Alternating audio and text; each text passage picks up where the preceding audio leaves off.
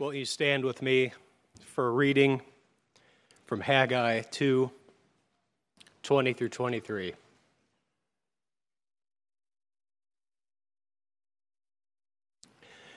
The word of the Lord came a second time to Haggai on the 24th day of the month. Speak to Zerubbabel, governor of Judah, saying, I am about to shake the heavens and the earth, and to overthrow the throne of kingdoms. I am about to destroy the strength of the kingdoms of the nations, and overthrow the chariots and their riders, and the horses and their riders shall go down. Everyone by the sword of his brother. On that day, declares the Lord of hosts, I will take you, O Zerubbabel, my servant, the son of Shealtiel, declares the Lord, and make you like a signet ring. For I have chosen you, declares the Lord of hosts. This has been the holy word of the Lord. Let's bow our heads in prayer. Lord, as we read these words, written 2,500 years ago, Lord, and yet they're alive today. Make them alive in our hearts and in our lives. Speak your word this morning. I pray this in Jesus' name. Amen. You know, as we read the prophecies and the prophets and God's word, I kind of feel like there's four ways we can interpret these scriptures. They have there's four different ways that the Lord speaks. And as the prophets speak and the words are written down, one is they simply are near time. Sometimes they're future time. Sometimes they're speaking of end time. And sometimes they're speaking of all time. In other words, sometimes they're words directed to that generation, that person that is alive at that moment. Oftentimes, many times, they're speaking of Jesus the Messiah. God's answer to the sin problem that we all face. Sometimes they're speaking of the end times, the time when this present world will be gone and a new heaven and a new earth will take place. And oftentimes they're speaking of all time. They're speaking to me today. And I would propose that these short prophecy of Haggai this morning that we read is the bottom three: the future time, the end time, and the all time. This was not written about Zerubbabel, as we will observe. So to declare the context of Haggai's prophecy, we need to go back even before Haggai. And for those that maybe you don't know me, my name is Don Stuber. I'm one of those lay guys that preach once in a while. My privilege and awesome responsibility that God has placed on me this morning. But to go back, and I've got a timeline put together and a PowerPoint. And so this is, my background is I'm a farmer, specifically a hog farmer. And there's not a lot of need for PowerPoints with the pigs. And so this is new for me. And I want to thank Melissa and Macy, who was also mentioned as the people, for putting this together. I did not do this. But if we go back to 998 BC, and some of these dates, there's the Bible scholars kind of have a few, but it's surprising how accurate they can be. We see the Lord's covenant with David. Nathan receives the word of God, and he goes to David. And in 1 Chronicles, in that chapter, we see, and basically, Nathan, inspired by God, says, David, on your throne shall be established, your offspring shall be established forever. And we know that throughout Scripture it talks about David's throne and going back to the prophesying. And we also know that this, as we read Scripture, this is pointing to Jesus. So then we have 400 years of the kings, if you're familiar with the Bible, the history of Israel and Judea.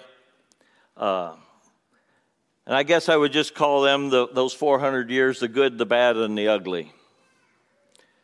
And it seemed that it was getting worse and more ugly as they went. You know, sometimes we read the Scripture and we think, well, this is just a short period. It's 400 years that God dealt through the kings, through the prophets. And finally, after about 400 years, 598 BC, Jeremiah prophesies to Coniah or to Jehoiakim. It depends on which scripture, which part of the Bible, the names are interchangeable. And virtually his prophecy was that the signet ring would be torn off and that none of his offspring would sit on David's throne ruling in Judea. And from that point on in history, the land of Judea, the land of Israel today, was under the authority and the rule of Gentiles until 1948. So then, as we were studying Haggai, the Israelites were carried off the Jews were carried off to Babylon, exiled, and now we're coming back after 70 years. And this is where Haggai is prophesying. At about 520 BC is Haggai's prophecy. 78 years after the signet ring was torn from Jehoiakim.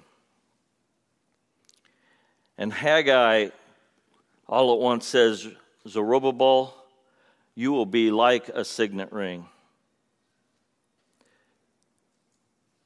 Now, this is not talking to the man Zerubbabel, because if we continue on to the next slide,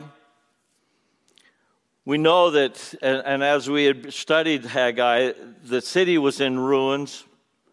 The temple was not rebuilt, and they were struggling to rebuild it. There was no city, there was no wall, it was just a broken down, desolate place. And there was no authority that Zerubbabel had at that point. They were beaten down by the other people that lived there. And finally, in another 74 years, Nehemiah starts to rebuild the city. And at that point, Zerubbabel, there was no kingdom for him to sit on. There was no throne. So who is this prophecy towards? Is it false? Is it a mistake? Did Haggai misread it? That this Zerubbabel was just a governor of this broken down people? And then we come another 440 years, and Jesus is born.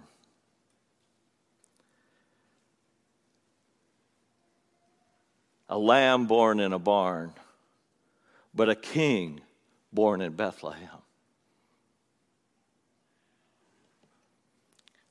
And if you study the lineage of Jesus, Zerubbabel's right there.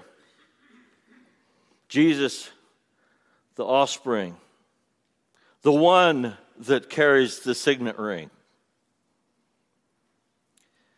And then we jump clear ahead to 1948. Israel becomes a nation. That's old history for many of you in this room. Ken, I don't know if Ken and Dan remember it or not, but it had a profound, seismic event on the Christian world. Because suddenly, where there was no Israel, there was no Jerusalem for Jesus to come back as prophesied throughout Scripture, was there.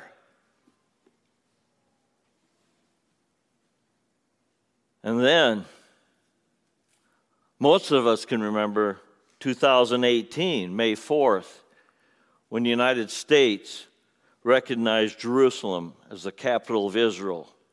And they opened their embassy, and the event was attended by 32 representatives of 32 nations. What God says is true, and what God says will be. We see it through history. The evidence is there. God's word is true. So what is Haggai's prophecy? He will shake the heavens and the earth. He will overthrow kingdoms. He will destroy the strength of kingdoms, the chariots and the riders, the armies of these nations will be destroyed by the sword of his brothers, nation versus nation, civil wars. The end is coming. The prophecy is true. And it's closer today than it was in 1948. It's closer today than it was in 2018. It's very interesting. As we, the first sermon on Haggai, Rick Sherman had it, and Heidi and I were coming back from Colorado that Sunday morning, and I will go way out of my way to avoid cities. And when we're driving, so we're cutting across Kansas, eastern Kansas, on 2-lane road, going through little towns, and it's 11 o'clock, and Heidi pulls up her phone and pops up, and there's Rick preaching, and we Bluetooth it or whatever it is over the car sound system. And I'm thinking, this is science fiction, right here, right now. When I was growing up, we had, what do you call it? Our phones were groups. The whole, yeah. I mean, you pick up the phone to call somebody, and the neighbor's talking on the phone. So, a half hour later, they're still talking, so you start breathing real heavy into it. So finally they say, well, I think somebody else wants to use the phone, and then they finally hang up. That's not, you may think it's long ago, but it's not. My grandpa, born in 1900, I often think about it. His home life was not that much advanced from Jesus. No electricity, no running water, horse and buggy. There was a train that came through Tremont. There was a few things, but his basic home life was not that much advanced from Jesus. And yet he watched on TV man landing on the moon. History is accelerating. Time is speeding up. The experts claim that in 1900, knowledge was doubling about every 100 years. By 1945, it was doubling every 25 years. Today, they're saying it doubles every 13 months, and in the near future, it will be doubling every 12 hours. History is accelerating. Time is speeding. Things are changing faster and faster and faster. Jesus is coming sooner and sooner and sooner.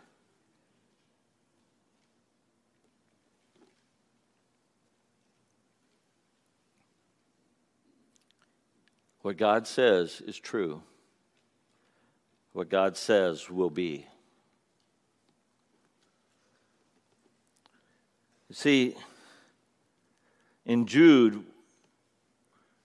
verses 14 and 15, Jude quotes Enoch. Now, we don't have an account of that in our Old Testament, but Enoch lived before Noah.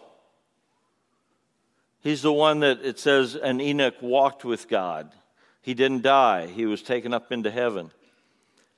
But Jude quotes him and says, Enoch said, "The Lord comes with 10,000 of his holy ones to execute judgment on all." Thousands and thousands of years ago, even before Haggai, Enoch was prophesying that the Lord's return, not as a lamb in a barn, but as the King of Kings and Lord of Lords. And nothing can stand in his way. There are no armies, no horses and chariots, no technology that can stand in his way, because what God says is true and what God says will be. So we see this prophecy of Haggai speaking of the end times. But we also see Haggai declares, "O Zerubbabel, my servant." And that is a direct messianic title. Isaiah and Ezekiel both prophesied of my servant, Jesus. Come into this earth, God's Son, born in a barn, as the Lamb of God, but as the King of Kings. And it says, and declares the Lord, "I will make you like a signet ring." You know, we don't, that is maybe not as meaningful to us today as it would have been for those people. Because remember, just 70-some years before, at the beginning of the exiles, the nation was destroyed and the kingdom was completely collapsed. Jeremiah prophesied that the signet ring would be taken away. And here now we have Haggai prophesying about the signet ring. So what is a signet ring? What does it signify? What does it mean? Basically, the signet ring was about identity and authority. It's actually interchangeable with the word seal or sealed in the Bible. And I've come up with the internet research that it's mentioned and talked about 84 times in Scripture about the signet or seal. And it's not talking about Tupperware, you know, where you seal it down. It's talking about an authoritative signature. It's an engraved object that you press into soft material that forms it a seal, a signature that means this is by the authority of whoever that ring presented.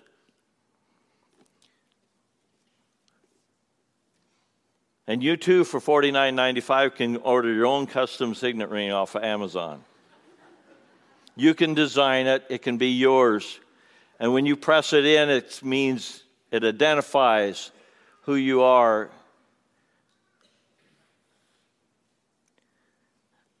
But it leaves an imprint in whatever it is pressed against. It identifies what it is pressed against.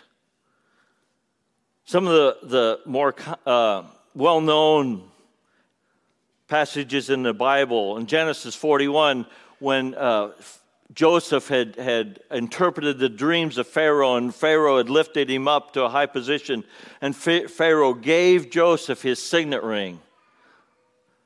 That basically whenever Joseph used that signet ring to impress and make an imprint onto an official document, it was just as if Pharaoh was signing it. In Esther, the king gave the evil Haman his signet ring to sign a document that said that the people could attack and wipe out all the Jews, which takes place actually between Zerubbabel, Haggai, and Nehemiah. It's taken place back in Babylon, and the other is taking place back in Judea, but same time frame. And so Haman wrote this decree, and he signed it. He imprinted it with the king's signet ring. And that law was stood, and they could not change it. Haman ended up getting hanged, and Mordecai comes on the scene and says, listen, this is what's going to happen. They're going to kill all the Jews. And the king says, well, it's signed by my signet ring. I can't do anything about it. And Mordecai says, well, let's make another law. Let's make it that the Jews can defend themselves. And the king gave Mordecai his signet ring, and Mordecai imprinted it on the decree, and it was law. There's a lot of power in that signet ring. There's a lot of authority in that signet ring. Once it was imprinted on a document, it could not be changed.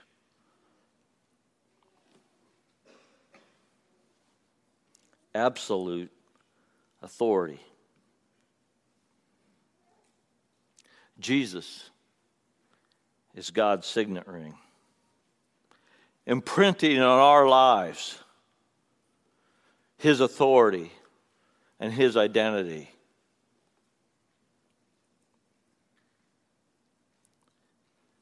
The Bible's very clear. Each one of us has sinned. We're sinners. All have sinned. And the wages of sin is death, destruction, judgment. But Jesus died, and He shed His blood for our sins. A plan that was from the beginning.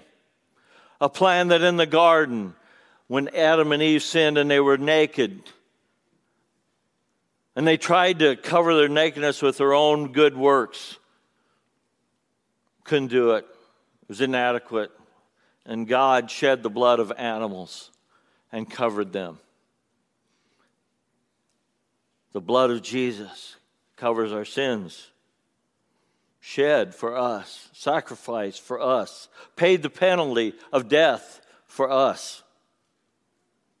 The Bible's clear, by grace we are saved, through faith, not of our own works, but it's the gift of God. By faith. And you know, we like that grace part. We like that forgiveness part. We can be comfortable with that. But Ephesians chapter 1, verse 13 says, in Him you also, when you heard the word of truth, the gospel of your salvation, and believed in Him, were sealed or were imprinted with the signet, with the promise of the Holy Spirit.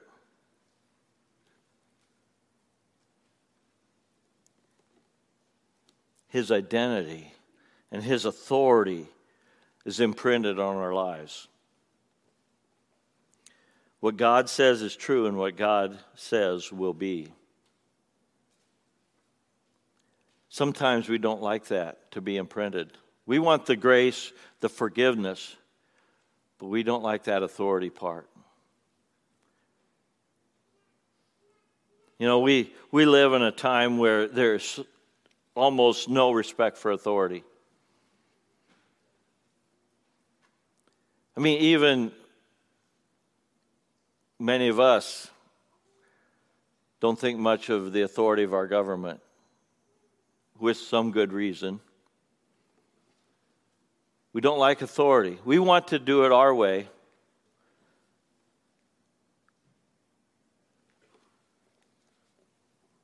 Jesus is God's signet ring, imprinting on our lives.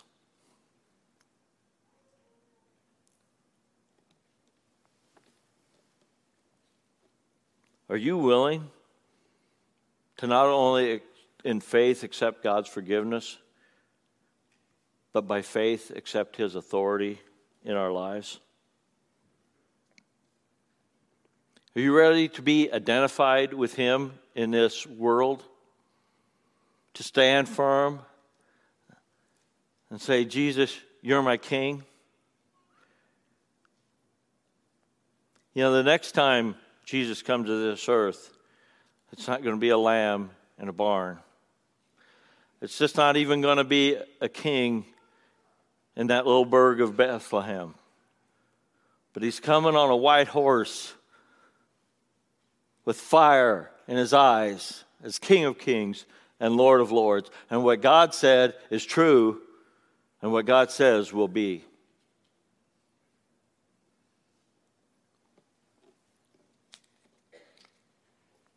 We're going to close with a song, and then I'm going to close with a challenge.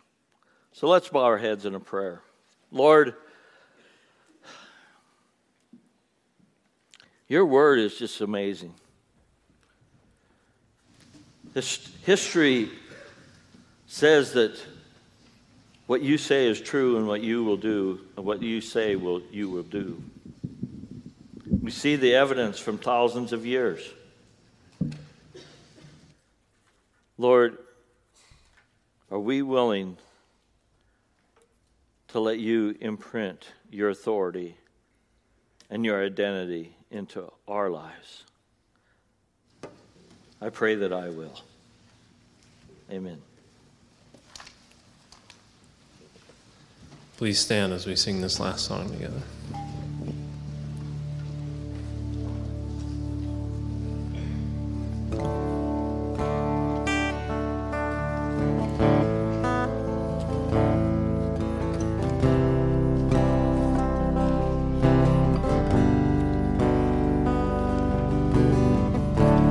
Worthy is the Lamb who was slain. Holy, holy is He. Sing a new song to Him who sits on heaven's mercy seat. Sing that again. Worthy is the Lamb who was slain. Holy, holy is He. Sing a new song to Him who sits on heaven's mercy seat. And holy, holy, holy is the Lord God Almighty, who was and is to come. With all creation I sing praise to the King of Kings. You are my everything, and I will adore you.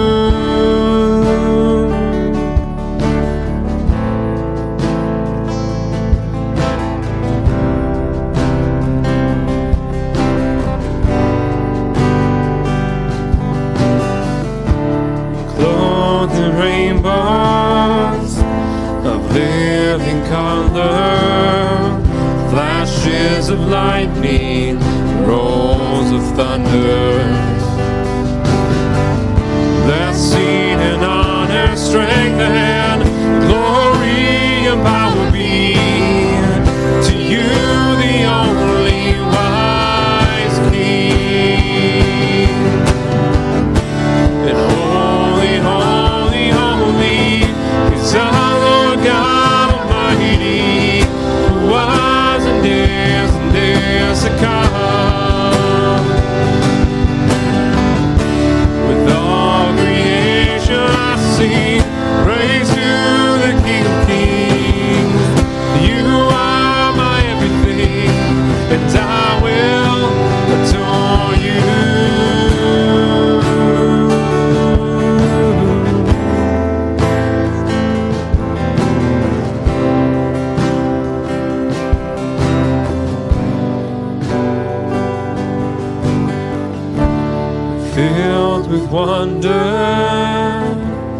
awestruck wonder, at the mention of your name. Jesus, your name is power, breath and living water, such a marvelous mystery. Yeah. And holy, holy, holy is the Lord God Almighty, who was and is to come. Yeah. With all creation I sing praise to the King of Kings. You are my everything, and I will adore you. And holy, holy, holy is the Lord God Almighty, who was and is to come. With all creation I sing praise to the King of Kings. You are my everything, and I will adore you.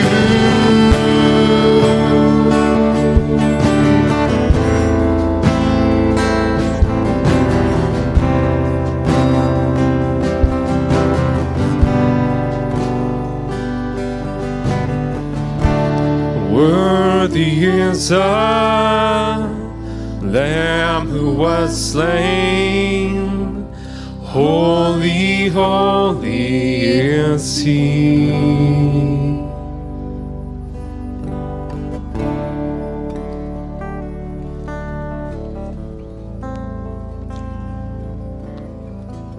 When Jesus was arrested,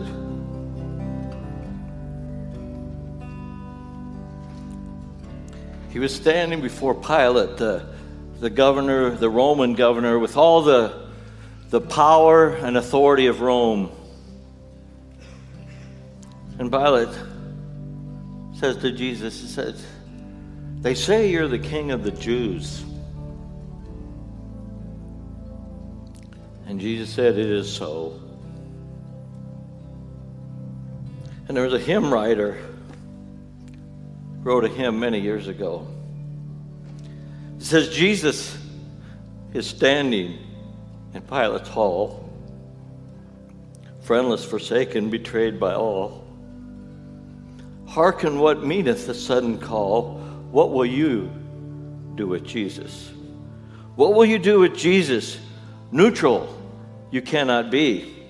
See, Pilate washed his hands and said, I just don't want any part of this. But he couldn't. And today we still look at Pilate as the one that gave authority to crucify Jesus. Neutral you cannot be. Someday your heart will be asking, what will he do with me? You're dismissed.